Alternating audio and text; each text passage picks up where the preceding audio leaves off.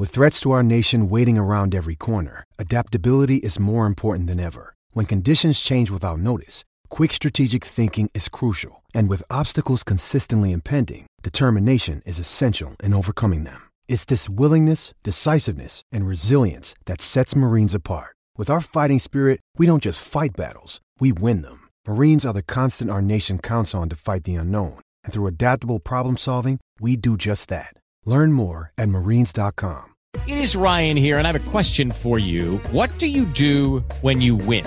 Like, are you a fist pumper, a woohooer, a hand clapper, a high fiver? I kind of like the high five, but if you want to hone in on those winning moves, check out Chumba Casino. At ChumbaCasino.com, choose from hundreds of social casino style games for your chance to redeem serious cash prizes. There are new game releases weekly, plus free daily bonuses. So don't wait. Start having the most fun ever at ChumbaCasino.com. No purchase necessary. VGW. Void where prohibited by law. See terms and conditions. 18+.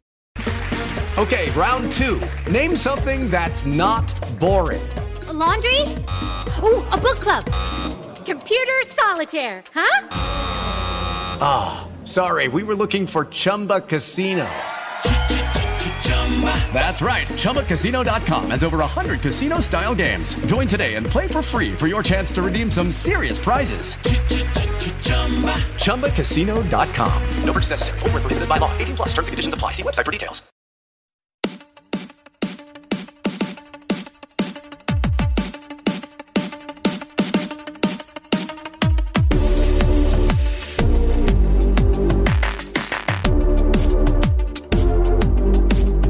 And welcome back to the Rock Chalk Podcast. I'm your host, Andy Mitz. Today we are coming off of that Oklahoma recap that we had that was absolutely fantastic. Let me tell you, I'm still in a much better mood than I was expecting to be at this point. But we are getting ready for an Oklahoma State matchup down in Stillwater that may not be quite as good of a game for the Jayhawks, partly because they're on the road and partly because I don't think they're going to take anybody by surprise at this point anymore. But to help me preview that game, help us get ready for Saturday, I have joining me from the brand new Feels Like 45 podcast here on the 1012 network. It is Cade Webb. Cade, how are you doing today? Andy, I'm good, man. Thankful to be on your program, and thank you for having me. I'm pumped to talk a little Jayhawk football and some Cowboy football. Let's see where it leads us. Let's be honest. You're really not here to talk about KU football any more than in terms of how much you guys are going to beat them this week, right? You know what? If you would have just done us the favor and sealed the deal last week, I could have just come on here. Oh my gosh, we could have just had a lot of fun here instead of having to deal with a serious matchup. No, man. Look, it wasn't Kansas' fault. We talked about this on the podcast earlier this week, but the refs, dollar signs going back to Mangino days, it was pretty clear there was some weird stuff going on. So some shenanigans. Yeah, yes, doubt. for sure. No doubt. For sure. All right. So let's go ahead and talk though about this Oklahoma State team. Obviously coming into last week, they were 6-0, lost a heartbreaker against Iowa State, which wasn't necessarily unexpected.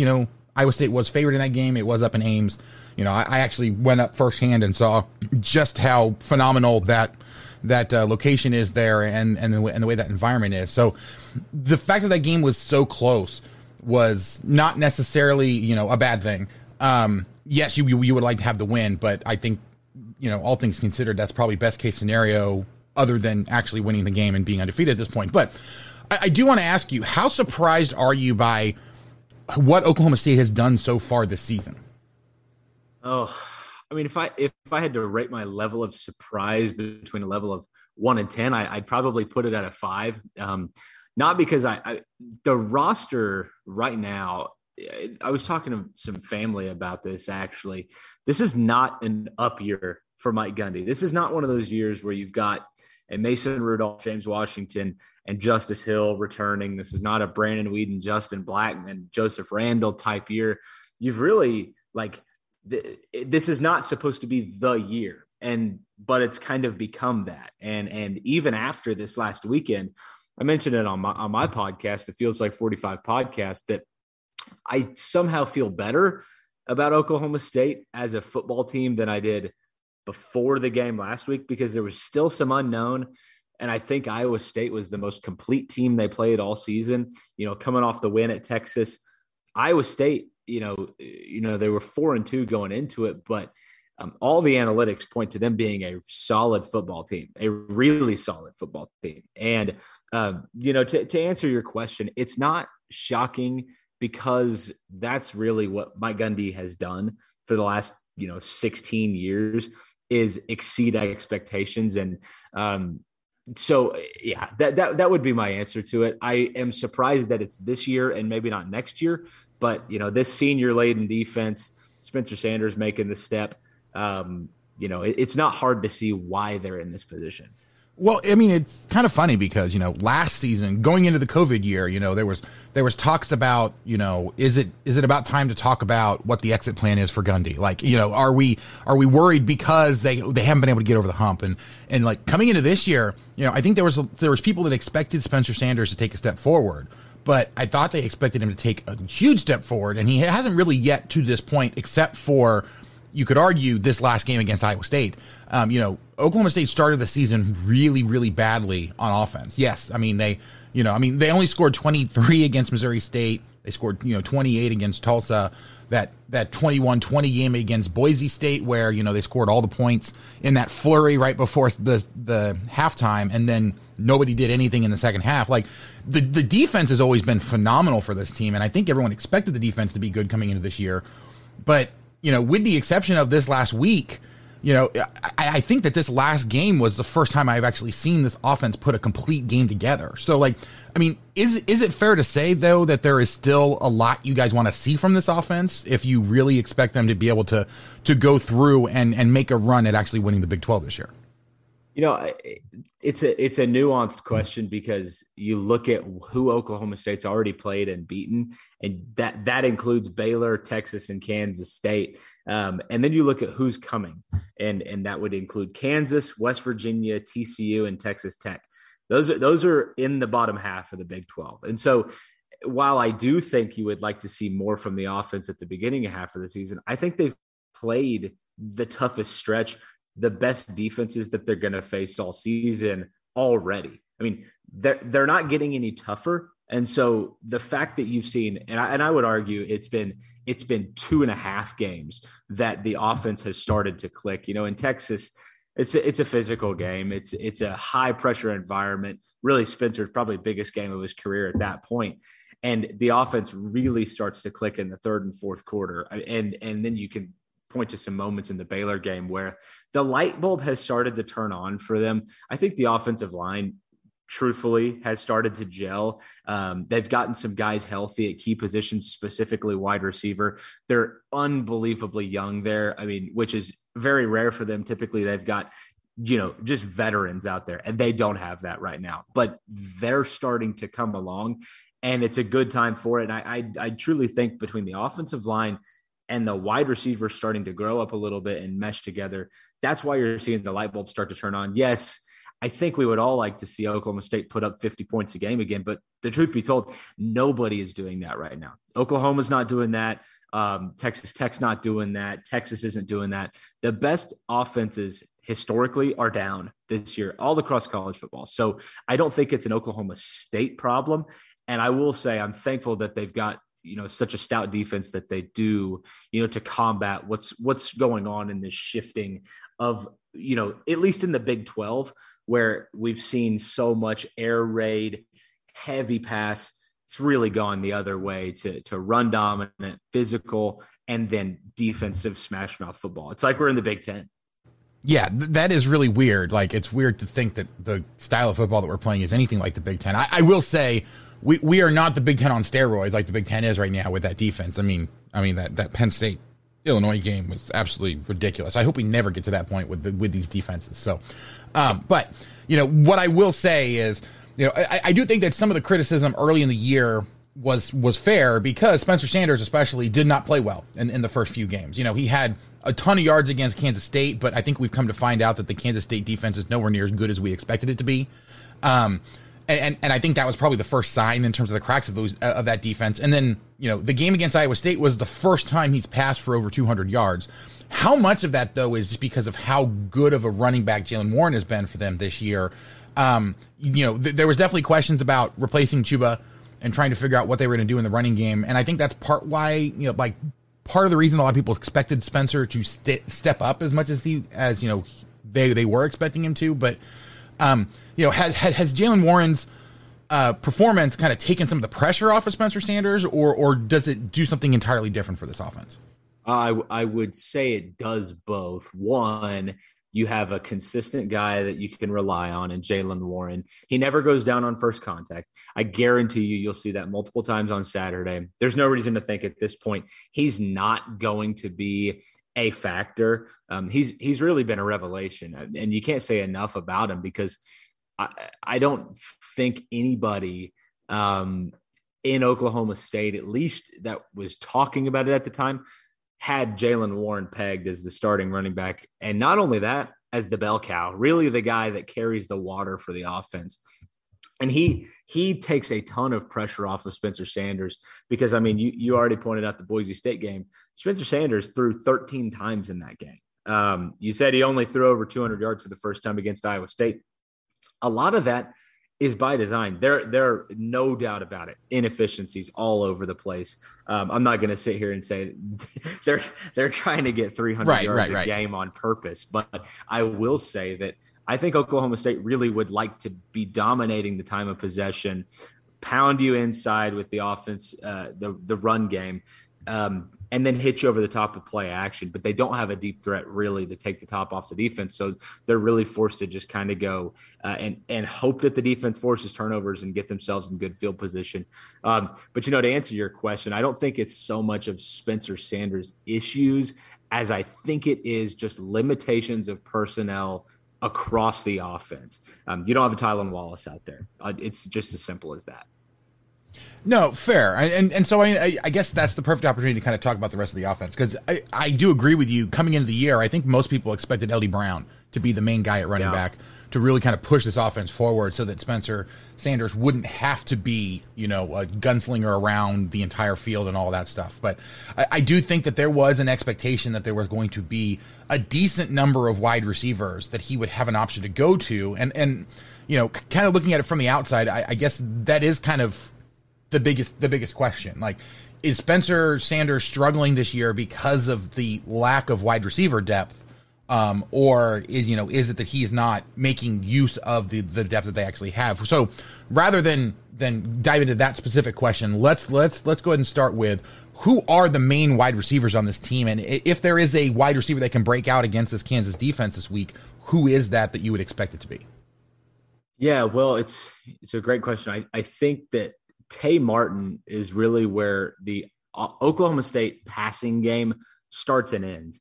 And that's not to say there's not talent all over the place. There's a lot of young talent who are going. One of them is going to be that Tylan Wallace kind of guy. I have Brennan Presley pegged as that guy. Had a fantastic game against Iowa State last week on the road in a huge moment. But if there's one guy to watch, it would be Tay Martin. And it's because most of the offense runs around that one perimeter receiver. He's basically playing Tylan Wallace and James Washington's position. So they're plugging in another guy in that exact same spot. And this guy just so happens to be Tay Martin, who, is tied for second in all of FBS in total career touchdowns. He's been around. He's played a lot of college football, was a transfer from Washington State, showed flashes last year, couldn't stay healthy, couldn't really get out of Mike Gundy's doghouse. Now is really kind of showing what he can do. Had a phenomenal touchdown catch in Ames last week. He's really the guy who, if things are clicking, it's probably not a surprise that he's also clicking. Him, definitely. Brennan Presley, no surprise. He's 5'8" in the slot. You can't miss him. He's a jitterbug. Classic, Tavon Austin style. If they could run it that way, that's how I would project him. But, one guy that I would keep an eye on is Jaden Bray. Really young, true freshman, was playing basketball for the last 4 years in Norman North. I think literally just picked up football within the last 2 years. And he might be next in line. He's just got some raw freak athleticism skills, has been a little bit banged up. So it'll be interesting to see how much he plays on Saturday, but he's really the guy, the young guy that jumps off the screen. Yeah. So, I mean, that's definitely helpful to kind of know which other wide receivers there are, because I do think the one thing that Kansas does actually have is the ability to shut down a single wide receiver. Like, if that's the only thing you have, they actually do have a secondary that's good enough to be able to do that. It's where they are multiple threats. That's where they kind of run into some issues, especially when you mix in a, very, very powerful running game, which of course is what Oklahoma State has. So I am kind of previewing a little bit. I'm a little worried about this matchup for what Kansas defense is going to look like. But, the one thing we haven't really talked about, but you kind of alluded to earlier, is the offensive line, because that was the biggest, I think, contributor to the struggles that they had last year. And part of the reason, that the offense as a whole had so many issues. I think that was also the expectation for why this was going to get so much better, was that the offensive line was going to be able to come together. It does seem to have taken a little bit longer than I think most people expected, but what have you seen from them recently that makes you think that they're going to continue to get better throughout the rest of the year and potentially, get some of their best ball coming up here in the next few weeks? Well, you can throw the first two games out because that really was a continuation of the musical chairs that we've already seen over the last 2.5 years in Stillwater on the offensive line. Oklahoma State, along with its wide receivers, hangs its hat on its offensive line. You go back to the Joe Wickline days when Brandon Whedon and Joseph Randall were running wild. That was because of the offensive line. And so it's been kind of strange to see really like 5 years of utter futility up front. But it seems like right now they're probably playing the best that they have in that stretch of time. And it really starts on the inside. Josh Sills, left guard; center Danny Godlewski, a grad transfer from the University of Miami, Ohio. And then you go to the right guard, which is Hunter Woodard, and all of those guys have experience. So really, you had to go through those growing pains and those injuries at the beginning of the year to get to where you are now. Oklahoma State, their success in the running game is behind those three. The tackle spots have specifically the right tackle spot has been an issue this year. That they've actually just recently made a switch, a permanent switch from Jake Springfield to Preston Wilson. We just actually broke that on the podcast yesterday. But that is a thing. And so the right tackle is the vulnerability, but truthfully, the middle of the offensive line makes up for it, because those guys, Josh Sills was a transfer from West Virginia, was an all Big 12 offensive lineman. The interior of this offensive line is as good as it gets in the Big 12, truthfully. And it starts and ends there. Yeah, Kansas fans know really well how important it is to have an offensive line that's actually any good. So, I completely understand. And yeah, unfortunately, it sounds like there's yet another team in the Big 12 that's got it figured out offensive line wise. And while Kansas is definitely improving, they still have quite a ways to go. But, you talk about what's going on with this offense and kind of the schedule coming up. I do think this is a good opportunity for Oklahoma State to get tuned up and get ready for obviously the biggest game of the entire season, which is Bedlam at the end of the year. But these next few weeks, kind of like what you talked about with their schedule, is a good opportunity for them to continue to improve, to kind of show what they can do and increase the value of this team on sponsor here on the podcast, Symbol. Symbol is the stock market for sports that allows you to trade sports teams like stocks and earn cash payouts when your teams win. Symbol has blended sports and the stock market to offer you a new way to invest in and profit off your favorite teams. Use your sports knowledge to buy low, sell high, and earn cash payouts when your teams win. Symbol is offering a very special giveaway.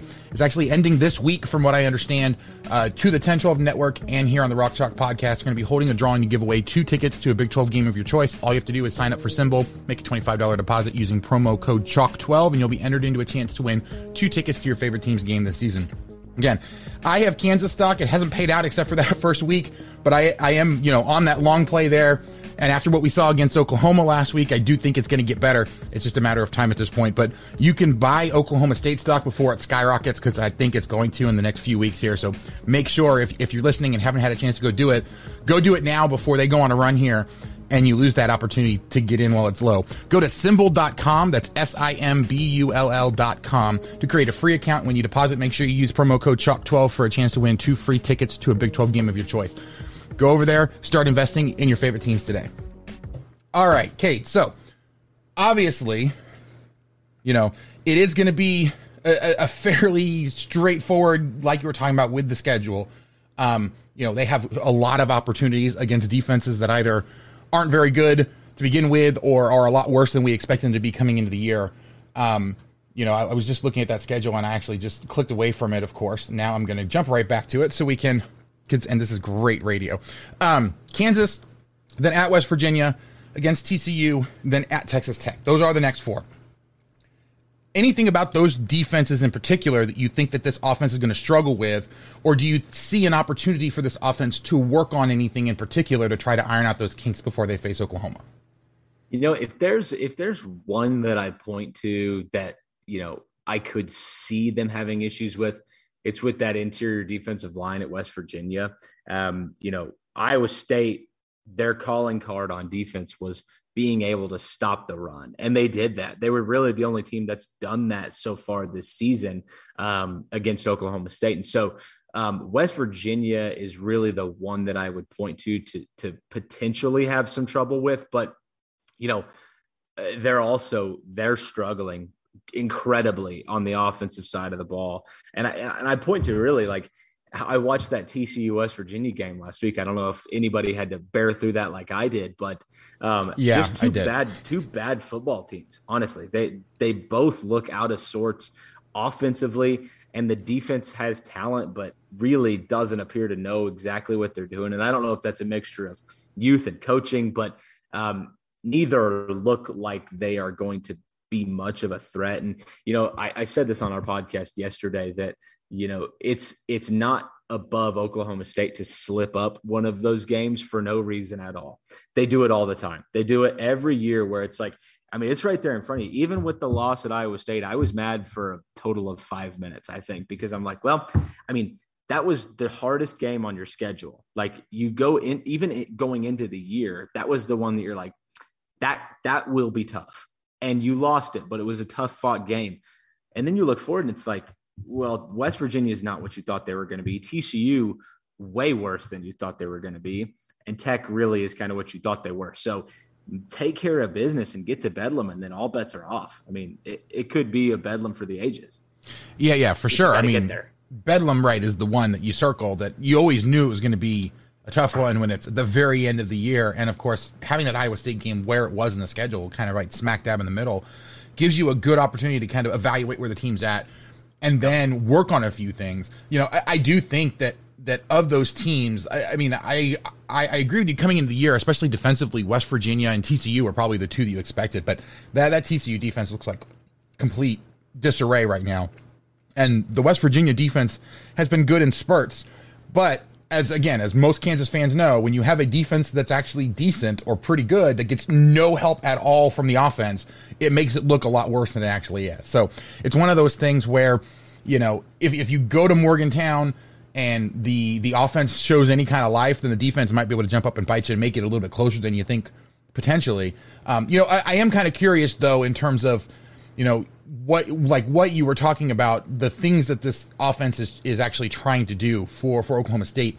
Is there any particular team, whether it's Kansas this week or any of those other 3 teams, that you think is a good opportunity for Oklahoma State to work on something, whether it's getting certain wide receivers more involved to get them ready or get anything else in particular done?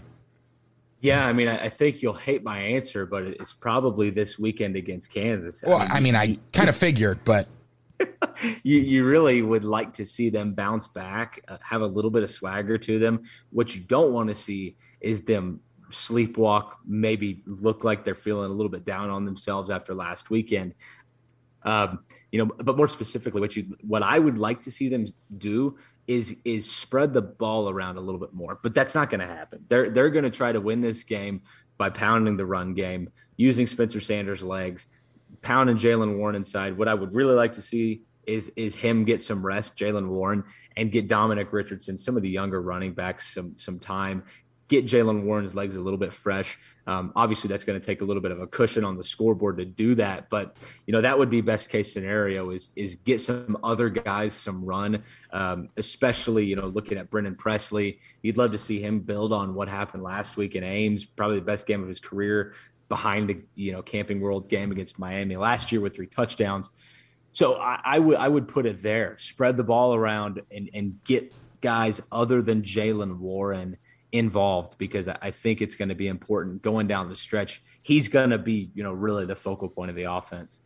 Yeah, for sure. All right, I do want to switch over to the defense before we actually talk about keys to this game. But before we do that, I need to throw it to a quick break. We'll be right back on the Rock Chalk podcast.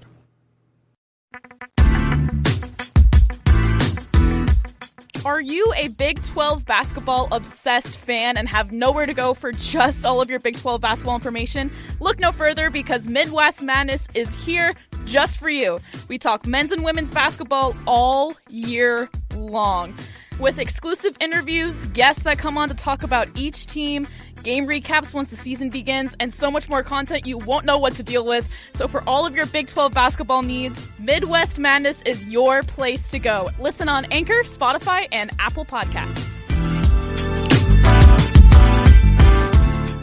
And we're back. All right, so here with Cade Webb of the Feels Like 45 podcast here on the 1012 network.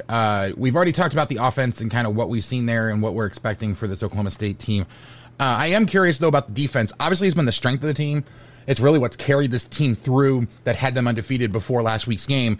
And honestly, it was almost the reason, that they were able to win that game. So, they came really, really close with it. Who or what would you actually say is the strongest unit for this defensive team? Boy, that's a tough one, because this is an extremely balanced defensive attack. If I had to pick, I would go with the defensive line, simply because it's like they're too deep at every position. And it's guys that have come out of nowhere, really, that have grown into instant impact, guys that are going to contribute. And I mean, you're talking 3 2-star recruits that have been, and this is, Mike Gundy's calling card, is turning 2 and 3 stars into 4 and 5 stars. And that's what it looks like up front. I mean, they are physical. I mean, you would have seen it if you watched the game last weekend. Israel Antwine and Brendan Evers, those nose guard positions, I mean, absolutely dominating the offensive line. Really, most teams that they've played, they're given that offensive line trouble from the interior. And then you've got guys on the edge. Brock Martin, really solid veteran player, played a lot of college football, knows exactly where to be. And then you've got a true freshman in Colin Oliver, who's the top-rated pass rusher for true freshmen in college football. So the top-rated freshman pass rusher in all of college football. And he's an absolute freak. And he's not even supposed to be the starter. He's backing up Trace Ford, who tore his ACL. So, again, back to the point where this defense is ridiculously deep. I mean, he's an encapsulation of that. But, really, one guy to highlight, and you might have already been going here, but I'm gonna go here. Malcolm Rodriguez. Man, that guy's going to play on Sundays. He's a Brian Urlacher clone. He's a little bit undersized, but you wouldn't know it the way he absolutely punishes defenders in the run game. Does a really great job in the pass protection too. But honestly, he is impossible to miss. He jumps off the screen every time. Yeah, I mean, he has almost twice the number of tackles as the next person on this on this team. So it makes sense. So kind of flip that on the other side. If there is a weakness to this defense, like, what is it? Obviously, it's not going to be like a true weakness, as in something that you can go back to time and time and time again. But there has to be at least some sort of, preferred method to try to attack this defense. Yeah, sure. Well, I think you just turn on the film from last weekend against Brock Purdy. He's really the first guy we've seen this year almost dissect the Oklahoma State defense, but they did it with some complicated scheme. They had to go to the RPO game, and it was all dink and dunk underneath. So Brock Purdy, being, the most veteran quarterback in the Big 12, he's patient, knows exactly what's coming from the defense, and he was able really to understand exactly where pressure was coming from and dissect us almost exclusively in the RPO game. And so they had a few long plays broken that way. But again, all of that was underneath. And so if you're going to beat Oklahoma State, one, you have to be patient, because I mean, they were forcing Iowa State into literal 15 and 16 play drives to get points. So you have to be patient. You can't turn the ball over, and you have to be comfortable taking what's in front of you, because it's very rare to beat them over the top. They don't really tend to play high safeties. As a matter of fact, they like to get really aggressive and play up in your face and go man defense, but that's because they've got experienced corners who know where to be. So again, you're going to need to beat them underneath and hope somebody misses a tackle, which is what we saw in Ames. Yeah. I mean, I definitely think that that's probably, not necessarily something that Kansas can replicate. And obviously if you're going to beat them is the proverbial not necessarily this Kansas team. Cause I think everybody expects that this game is not going to be one where Kansas is pulling off the road upset. So, well, Andy, just to that point, we hadn't seen anybody do it. Nobody had beaten this defense yet. Nobody had looked good against this defense. So it was like, how do you beat this defense? And the first team to do it, the first team to really have any sort of sustained success was Iowa State last weekend. And they did it primarily through that RPO game, and it was all underneath. And so there's got to be other ways. But we haven't seen it this season. So, one thing I will say, they can be vulnerable to the deep passing routes up the seam. If you've got an athletic wide receiver, if you've got a tight end that you can split out, they can be vulnerable to that at times, depending on the alignment. We saw it once against Baylor. We saw it once against Texas. You'll get them once, but it seems like that's about it. So I'll say that. Yeah. I mean, it's definitely not something that I would expect Kansas to be able to do routinely. Not that I think that Kansas would want to try to do that routinely. I actually listened to your guys' preview and kind of the way you broke it down, and obviously did a fairly good job of, really diagnosing what it is that Kansas likes to do. They do have that zone option. The one thing I will say, though, with this Kansas offense, and I want to get your thoughts on it, is I don't know that we necessarily know what this Kansas offense is doing. Partly because, they haven't had very much success, so you haven't really seen what they really like to do. But as the season has gone on and on, it's definitely apparent, especially with the game against Oklahoma, that, they are adding more things to this offense. They are trying out new things. They are finding new ways to try to get it to the playmakers that they do have. Is there anything that you saw in this last week, or anything that you've, potentially seen from this Kansas team that worries you, that might be something that they could successfully use to attack the Oklahoma State defense, whether it's just for a series or potentially over the course of like an entire quarter or half?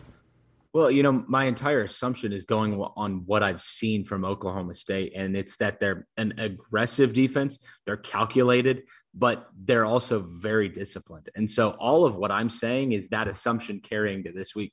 If they get out of their gaps and they overrun tackling lanes against this like heavy motion, appears to be a lot of eye candy behind the play or before the play rather, and they get out of their zone, then absolutely Kansas can beat them in that way. I'm going off the assumption that they historically, over the last 12, 15 games have been a well-coached team who doesn't really get out of their gaps. You may get them for 15, 20 yards. There's not a ton of big chunk plays that go for those 60 yards. And so, the thing that I recall after, watching that OU-KU game last weekend, is that pre-snap motion where, if you've got guys out of position, then absolutely that's an area of opportunity. And one thing that impressed me about KU's new quarterback, Bean is his name. What's his first name? Right. Yep. Jason Bean. Yep. Jason Bean. Every time I say that, I want to say Jimmy Bean, because I know it's J. Right. Oklahoma State had a defensive end, Jimmy Bean, not very long ago. So I want to say Jimmy every time. But, he appears to be kind of a freak athlete, really skinny, but is extremely fast. And so obviously you want to make sure you contain his legs and make him beat you with his arm. And again, that really goes back to being a disciplined, sound defense. Yeah, I was going to say the things based off of the way that you were describing the defense, the things that gives me hope that we'll see some sort of success from the Kansas offense. And again, I'm not predicting that it will be a necessarily competitive game or anything like that, but I do think that we'll continue to see strides from this Kansas offense. And the reason being is, they actually do have a couple different wide receivers that actually have some speed that can get downfield. The reason you haven't seen very much of them this year is mainly because Bean hasn't had time, and when he's had to roll out, if he tries to throw on the run, he's not very accurate. But what we saw last week against Oklahoma that he had the opportunity to do was actually to roll out as part of a design of a play, plant his feet, and actually get a good throw. And so, if he's able to do more of that, if they're able to scheme more around that to get him good opportunities, then I do think that we can see that, and we can see him getting the ball actually down the field in some of these situations. Now, granted, I do think that Oklahoma State is going to adjust to that is not going to be there all game long or anything like that. But, Kwame Lassiter, Luke Grimm, these are some wide receivers that actually have shown last year and then this year that they do have the ability to kind of stretch the field and do some of that sort of stuff. The question has always been consistency of being able to actually get the ball to them. No, I think you're spot on. That's the observation I've always made. And we talked about Kwame Lassiter on our podcast. I can't believe he's still there. And he's not the first wide receiver to be an impressive athlete, but the ball just doesn't arrive there. And, so again, all it is about containing him, not Lassiter, but being more specifically containing him, making sure he doesn't beat you with his legs, make him beat your defense with his arms and with his head. And we'll see where that leads the game. But, if he's able to run wild, then obviously they've got a problem. Yeah, for sure. So, all right. So kind of just talking about this game, I don't know that I necessarily want to do a prediction, although you can definitely throw one out there if you want. What do you think is going to be the key to this game in terms of determining whether it's a close game, if Kansas can make this a little bit uncomfortable, or if Oklahoma State's going to be able to get the backups in pretty early? Yeah, I think it's Oklahoma State's ability to execute. They're going to take some deep shots. We've seen it historically in this game and other games where Oklahoma State's a heavy favorite. They're not afraid to take a shot early, take multiple shots early and try to build the cushion so that way they can get some guys in early. So I would look for Oklahoma State to take some shots early, try to run some stuff to get some points early and then coast to a win. Tends to be their preferred method of madness. If you look at games, even going back to the Missouri State game this year, ended up being really close, but they jumped out to that 21-0 lead. So, that's what they want to do is score early and then really let the second and third teamers roll. If I'm looking at the offense, I would expect, an early and often dose of Jaylen Warren and Tay Martin and Spencer Sanders on the perimeter. That's what I think is going to happen. And I think they're really going to lean heavy on the run game this week. I think they'll take some shots, but I don't think that they are going to need necessarily to open up the offense completely to do what they want to do. Yeah, that's completely fair. Flip right back over to the other side really quick. I do want to ask you on this KU defense, is there any particular player that worries you a little bit as a guy that could have some success, that could cause some problems, maybe disrupt a few things for this Oklahoma State offense? Yeah, great question. There's a pass rusher, and I know it's not Dorrance Armstrong because he plays for the Dallas Cowboys, but it's basically a Dorrance Armstrong clone. I'm assuming that you're talking about Kyron Johnson. Yeah, that's exactly who it is. Thank you. We talked about him on our podcast yesterday. I apologize for butchering names here this evening, but I haven't watched too much film on Kansas this year. But yeah, Kyron Johnson, he pops. I'll tell you that much. He pops. And he's one because, I look back against the guys that have given Oklahoma State trouble last weekend. Will McDonald at Iowa State, a great pass rusher in the Big 12, 2 sacks. Give Oklahoma State a ton of issues, two tackles for loss and 2 sacks. So if you've got a guy like that, which I know you do in Kyron Johnson, I would look at him, definitely. Yeah, I mean, he is a guy that has steadily gotten better, and he had to kind of fill in. The expectation coming into this year was that he actually was going to be like our third string, like the third guy on that defensive line, right? Because we had Marcus Harris, and then we had oh my gosh, Dejon Terry. I'm rubbing off on you. Right. Well, no, it's one of those things. I talk about them somewhat often, but they've been gone long enough that it's like, trying to remember. But Dejon Terry and Marcus Harris were 2 guys that just completely balled out, especially at the end of last year. And we really expected them, to anchor this defensive line and give Kansas a lot of opportunities to really, cause problems for teams in the backfield. And when they're gone, and a guy like Kyron Johnson, who was expecting to be, kind of that third guy that was bull rushing off at the end, and really taking advantage of the fact that there was 2 guys in the middle that were clogging up most of the space for him. He had to completely change the way that he played his game. He plays completely differently this year than he did last year because he's had to take on more of the load and cause more of the problems himself instead of just cleaning up the chaos, that's being made by other players. So the fact that he, has been able to come as far as he's been able to come in the time that he's been able to do it has been phenomenal. He didn't really break out until a couple weeks ago against Texas Tech. And I think the biggest problem is that his stats just haven't been there that much this year. He had a sack against Iowa State. He had some problems against Texas Tech just because there really wasn't anything else, for them to go ahead and do. But, he's been all over the place. He's been knocking out passes at the line. He's been doing all kinds of stuff. So he is probably the biggest standout from this defense, especially in terms of guys that we weren't really expecting. Kenny Logan Jr. at the safety position is another guy that comes to mind, but he was a star last year for them, right next to Karan Prunty, who is no longer there.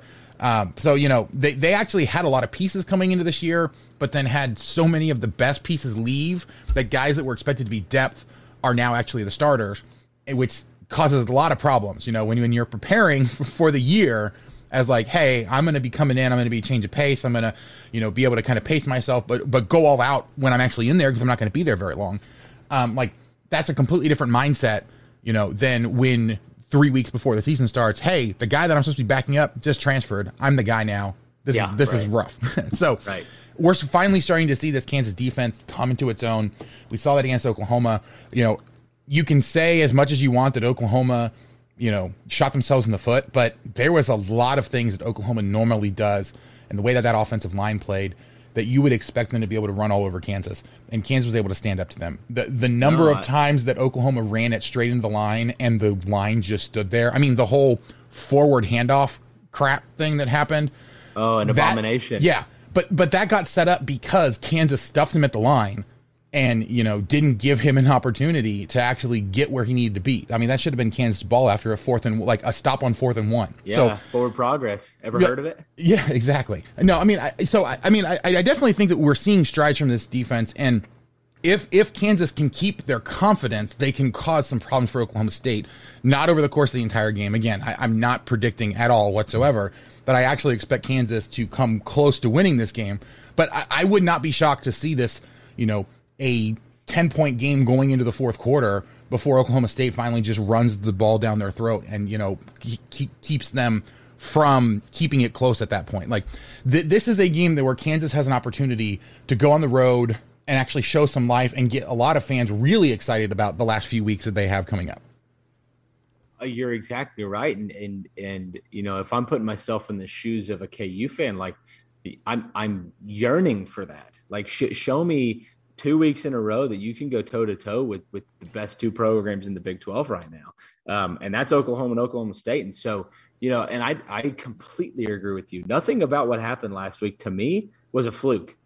OU, right. and I have the distinct pleasure of listening to sports talk radio in Oklahoma City, and where it's all dominated about how Oklahoma, it's no effort. They look like they don't want to be out there. It's like, well, whatever that looks like, I know it looks like Kansas wants to be out there. And, you just hope that same level of zest carries over on the road against a really good team with a stingy defense, which Oklahoma does not have. So I'll be interested to see it. And hey, Andy, you're saying something that Mike Gundy said. He said this is going to be a fourth quarter game. So yeah, I mean, that seems kind of ridiculous on its face given where the programs are, but we also know that the Big 12 is good for two or three completely random what the heck just happened games each year. And I don't know that we've really had one of those yet. So, we've got plenty of time with 5 weeks left in the season for something weird to happen. I'm not going to completely say it's impossible for this one. The one thing I do want to ask you though, prediction wise is, do you think that spread that last I saw was 30.5? Like that seems ridiculously large to me. And before last week, I would have said, you know what? It seems large, but there's no way that Kansas covers it because they hadn't covered a single spread the entire year before this last game against Oklahoma. But based off what I saw last week, like that just seems like a huge number, doesn't it? Yeah, well, I mean, I don't have Oklahoma State covering that. I'll tell you that much. I will say Oklahoma State right now in all of Division I is like the second best team over the last however many years. I think it's the last 10 years against the spread. They are ridiculously good against the spread, but I don't see 30.5 right now. And I'm kind of into this side of things. I like projecting, point spreads. I don't know if Oklahoma State scores enough to cover that. And I don't know if we're going to get into predictions, and I'll hold that for later, but I don't like that line for Oklahoma State. It's homecoming. And again, I think the way that they want to do things is get up big early and then ride it out. And so that's not conducive to a team trying to cover. And I know that all too well. So, yeah, well, right. I mean, so let's do that. Let's get into predictions of how we think this game is actually going to go, because you're right. Like the expectation that I've gotten, from watching this and watching how Oklahoma State has played this year is that they don't necessarily care about running up the score on anybody. Like they literally are just trying to win the game. You saw that against Boise State. Like when you win a game like that, by 1 point, that kind of just solidifies that mentality of, hey, we just need to win the game. Doesn't matter how many we win by. If you can get up early, well, then that means you can get other people involved, or you can, kind of shut it down somewhat so that you prevent any kind of injury and just make sure you get out of there with a win. So like, I definitely agree. I don't think, unless Kansas is just completely inept and turns the ball over 5 times or something ridiculous like that, like I don't know that Oklahoma State's going to be able to score enough to ever go up by more than 31 points. I also think that this Kansas offense is going to have enough going on. Like it's going to be able to do enough to, if it's not scoring a decent amount, it's at least holding onto the ball enough that there's just not enough time, unless Oklahoma State's getting defensive scores or special team scores. So, that's actually the one spot we didn't actually talk about. Oklahoma State defense, Oklahoma State special teams. What are those like? Have they, been able to get much out of that unit, or is it kind of just they do what they got to do? Well, they do what they got to do, with the exception of last weekend, where if you make the 2 field goals that you missed, you leave Ames with a win. So that's a huge deal. Missing a 31-yarder, with 12 minutes left to tie the game. To take the lead is a huge problem. So this year they switched from Alex Hale, a scholarship kicker, to a walk-on transfer from UNLV, and Tanner Brown. He's been good at times, but really, 0 for 2 last week on the biggest stage so far this season isn't great. So, they've had a kickoff return for a touchdown. They don't do anything exceptional, but they don't break you, and that's really all that Mike Gundy wants. And I can pretty much guarantee you that. Don't beat us, but we're not gonna blow your socks off on special teams. Yeah, for sure. All right, so let's go ahead and get into predictions now. How do you see this game going? You talked about they're going to try to get up super early, but with the way that Kansas is going to try to extremely quickly kind of control the pace of the game and slow the clock down, and take the entire play clock the way they normally do. Do you think it's going to be that Oklahoma State gets out to a quick lead and then it kind of rides it out, or is this going to be a game that's going to be close for a good portion of it? It's a great question. I do see Oklahoma State having success early. They tend to be a really good first quarter team, especially, Casey Dunn, for all of his faults as an offensive coordinator, and they are plenty, he's a great, schemer. You think of Lincoln Riley as if you can just hold on after the first quarter, then you're in a good spot. Casey Dunn almost feels like kind of the same. So I do expect them to have success early. And I think the defense plays well. I really do. I think that they are built sideline to sideline to defend the type of offense that KU likes to run. With that motion, a lot of it is those pitches and rollouts. That's really where Oklahoma State can make things hard on an offense. And so, the score I gave on our podcast was 38-10. I will give KU, after having talked to you, learning a little bit more about KU from you, I think I could see this game being 38-17, but I'm sticking hard to that 38 because I think you're going to see a defensive touchdown. I think they're aggressive enough on defense, Oklahoma State is, to force a young quarterback into making mistakes on the road. And whether that's once or twice, I think it's going to be enough for this game to be out of hand and in control as we go mid third quarter into the fourth quarter. But, don't take that for me saying I wouldn't be surprised to see KU put up a fight. And honestly, it would be a welcome sight. I would love to see that. But obviously Oklahoma State getting out with the win.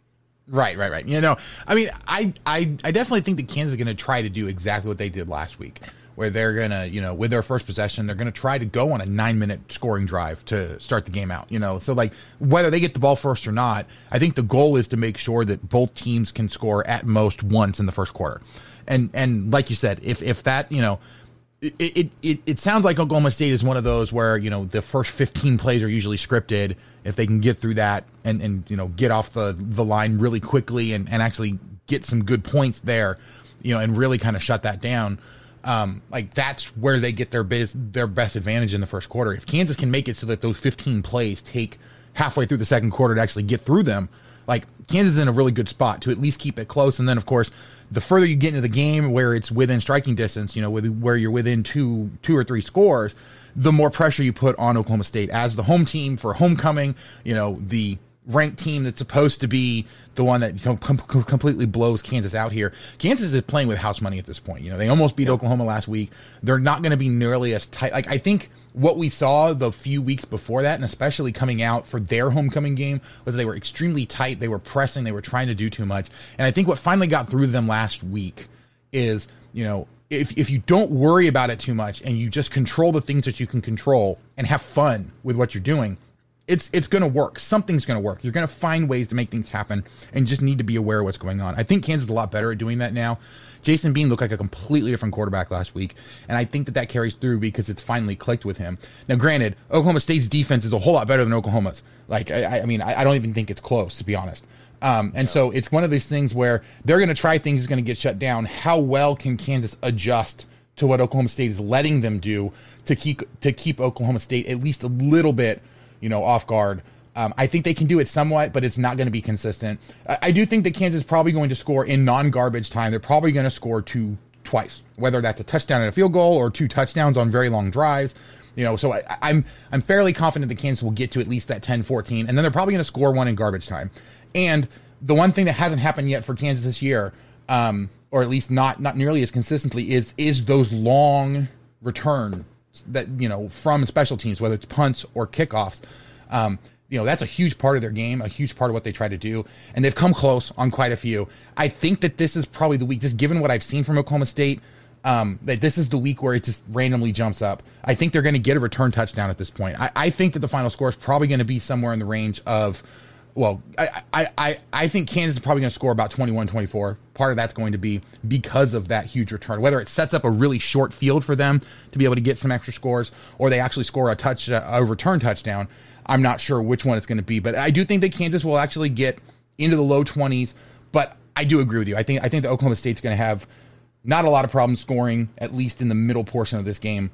So ultimately, I'm probably going to go with something like 41-24 Oklahoma State. Like, I still think that they're going to win comfortably, but Kansas could probably get back at the very end of the game and make it a little bit closer than it looks. 41 points from Oklahoma State this week would feel like 80. So that would be fantastic. Yeah, no, that'd be fantastic. Well, I'm also accounting for the fact that Bean's probably going to throw a bad pass and there's going to be a defensive touchdown or something like that, which is going to happen, especially when you're playing a defense as good. But yeah, I mean, 41 points would be absolutely phenomenal for this team. Wouldn't that be the highest output that they have?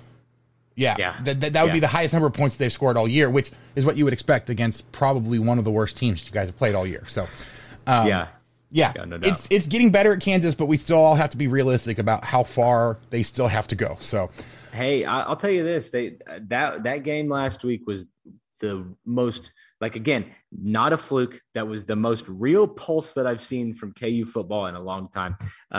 Even including, KU beating Texas back in the day. That looked legit. Oh, yeah. And not necessarily like fluky, in the way it could be. So, right. The game against, I hope it starts turning around. Right. The game against Texas, there were 6 turnovers that Kansas benefited from to pull that upset off. Right. This one against Oklahoma, there was the one interception that was a good read when, Caleb Williams ran out and chucked the ball that he shouldn't have, but the guy was able to get himself in good position for it. But there wasn't a whole lot of like random fumbles that Kansas was able to. In fact, Kansas probably, got the bad side of the turnover luck with some of the stuff that they had going on. So, the one thing I completely forgot about, but no matter how bad it is for Kansas on the field, there is one thing that's always fantastic about Kansas football, and that is tailgating. And the best place to upgrade your tailgating game is with sponsor here on the podcast, Gridiron Metalworks. Gridiron Metalworks is where you can find high-quality metal home goods for the college super fan in your life, whether that's you or someone else. Find collegiate-branded grill grates, griddles, or any number of home decor items, including flower pots, stainless steel bookends, coasters, and can coolers. All of these are in actual school colors, not the, it's really close colors that other manufacturers like to use all the time. Look, I have one of the desk plaques, which is a Jayhawk head with the word Kansas next to it. Absolutely fantastic. I love that. I have the stainless steel bookend as well.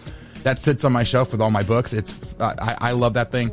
I look at it all the time. And I actually had Gridiron, because I love what they do, make me a sign that is my podcast logo that's cut out of steel that hangs on my wall that everybody talks about whenever they walk in. So it's absolutely fantastic. I love it. I shared it on Twitter a little while back. I know you guys, I got some great reactions from it. So I know that anything you get from Gridiron, you're going to love.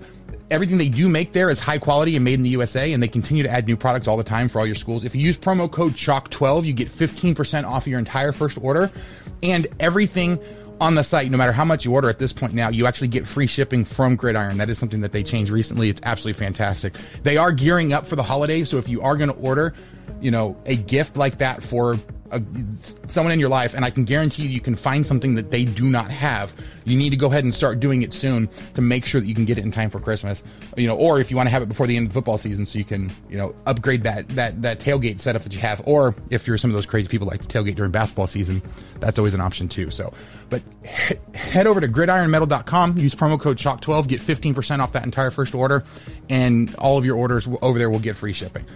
All right, Kate, that's going to do it for us tonight. Real quick, though, how excited are you for basketball season getting ready to start? I know that Mike, I actually got to talk with Mike Boynton at Big 12 Media Days, had some great quotes from him. I know that there's a lot of Oklahoma State fans that are probably getting pretty excited about basketball season, but how excited are you for that season, and how competitive do you think that this Big 12 conference is going to be this year? I was hoping we got to talk a little bit about this, because as much as I love Oklahoma State football, Cowboy basketball was my first love. I was 9 years old when Oklahoma State went to the Final Four in 2004. Broke my heart when Will Bynum coasted down the lane for a layup, Georgia Tech to knock us out at the buzzer. But this is, I've said this on the podcast, this is the most complete team that Oklahoma State has had since that team that went to the Final Four. And you have to factor in the caliber of the Big 12 right now. I mean, KU just absolutely reloads, brings in Remy Martin and all these other guys. It's just like, okay, you have to factor that in too. But I'm just saying, sheer talent-wise and depth, this team is that deep again. And so, you just have to tip your hat to Mike Boynton, what he's been able to do, turned me into a first-time season ticket holder.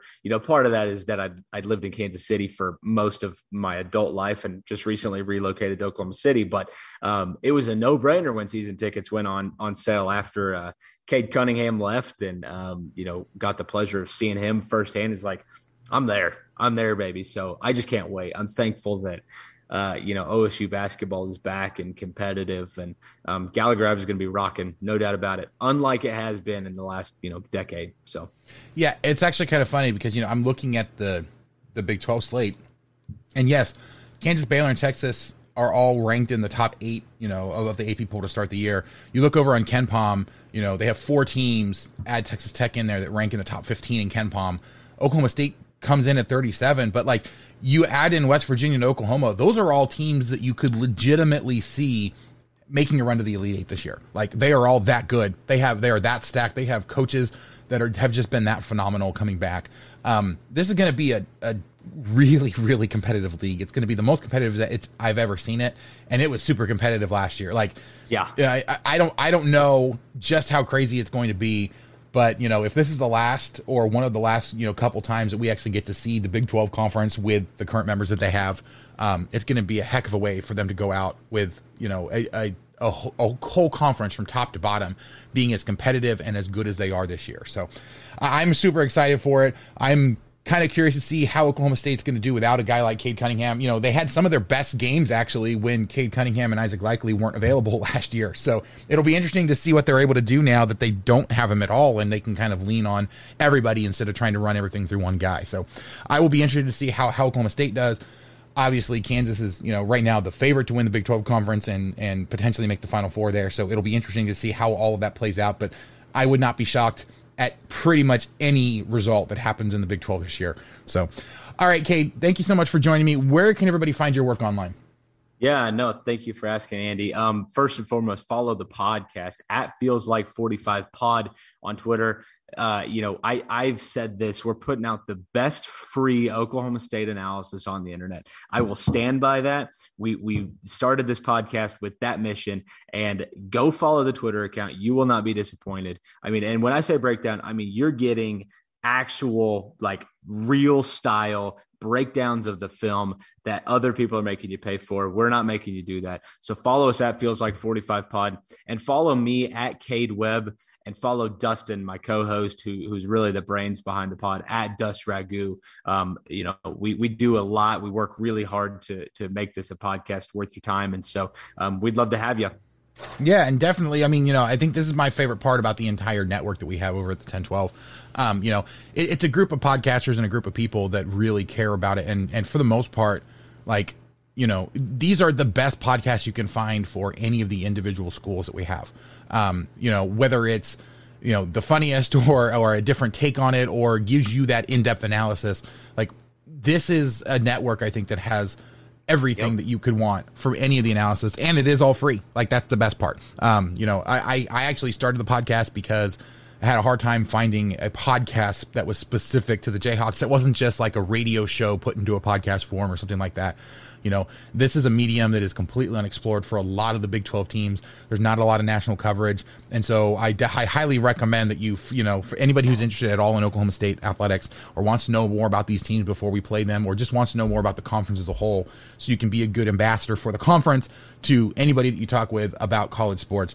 I highly recommend everybody over there at the 1012 network. We have a great group of people over there that are talking about all of the sports and all of the teams that you care about from this conference. So that is my plug for the night for the network. But thank you, Cade, so much for joining me. Thank you guys so much for listening. If you haven't already, please go out wherever you get your podcasts, whether it's Apple Podcasts, Spotify, Stitcher, any of the other million apps that are out there. Just search for Rock Chalk Podcast. You can find us, subscribe, so you can get every episode as soon as it comes out. Give us a rating and a review. 5 stars, nice comments, would absolutely love it. If not, for whatever reason, just let us know what it is we can be doing better. Really do bring the podcast to you guys, get you all the information you need in as entertaining a way as possible. So if you ever have any comments, questions, suggestions, people want us to try to interview, anything like that, you can contact me by email at rockchalkpodcast@gmail.com, or on Twitter at rockchalkpod. We are part of the network, so head over to the network Twitter account at 1012 Network, TN12 Network. You can find links to all the shows there. We are on the Anchor platform, so you can leave us a voicemail so we can get your voice on the show. I am still looking for more people to give me questions, comments, rants, anything you want after all the games, your reactions to the games, all that stuff. Go to anchor.fm/rock-chalk-podcast/message, and you can leave that there. I promise we'll get it on the show. Again, thank you guys so much for listening. Go out, visit our sponsors, whether it's Symbol or Gridiron. Use promo code CHALK12, get great deals over there. But that is going to do it for us tonight. Cade, once again, thank you so much for joining me. Thank you guys so much for listening, and we will catch you guys next time on the Rock Chalk Podcast.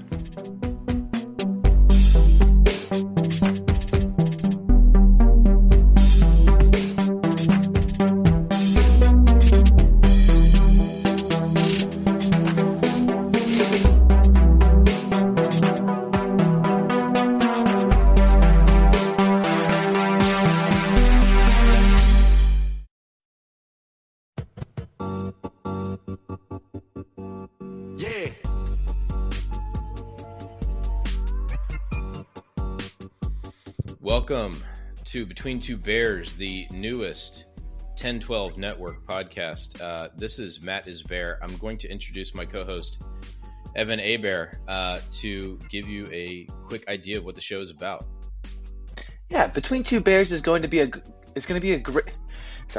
Between Two Bears is going to be a great look at the silly and sometimes stupid. Between Two Bears is going to be a great look at the silly and sometimes stupid side of Baylor sports. Hey, I'm going to try one more time. Between Two Bears. Okay, Evan's going to go take a nap, but we are excited to join the 1012 Network along with the rest of their already great lineup of Big 12 podcasts. Check them out at 1012 Network on Twitter, and us as well at Matt is Bear and at Evan Abear. Sick 'em Bears.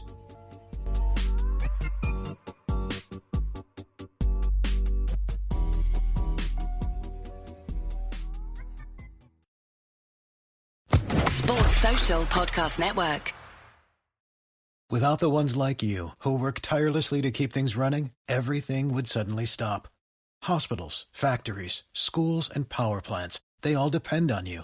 No matter the weather, emergency, or time of day, you're the ones who get it done. At Grainger, we're here for you with professional-grade industrial supplies.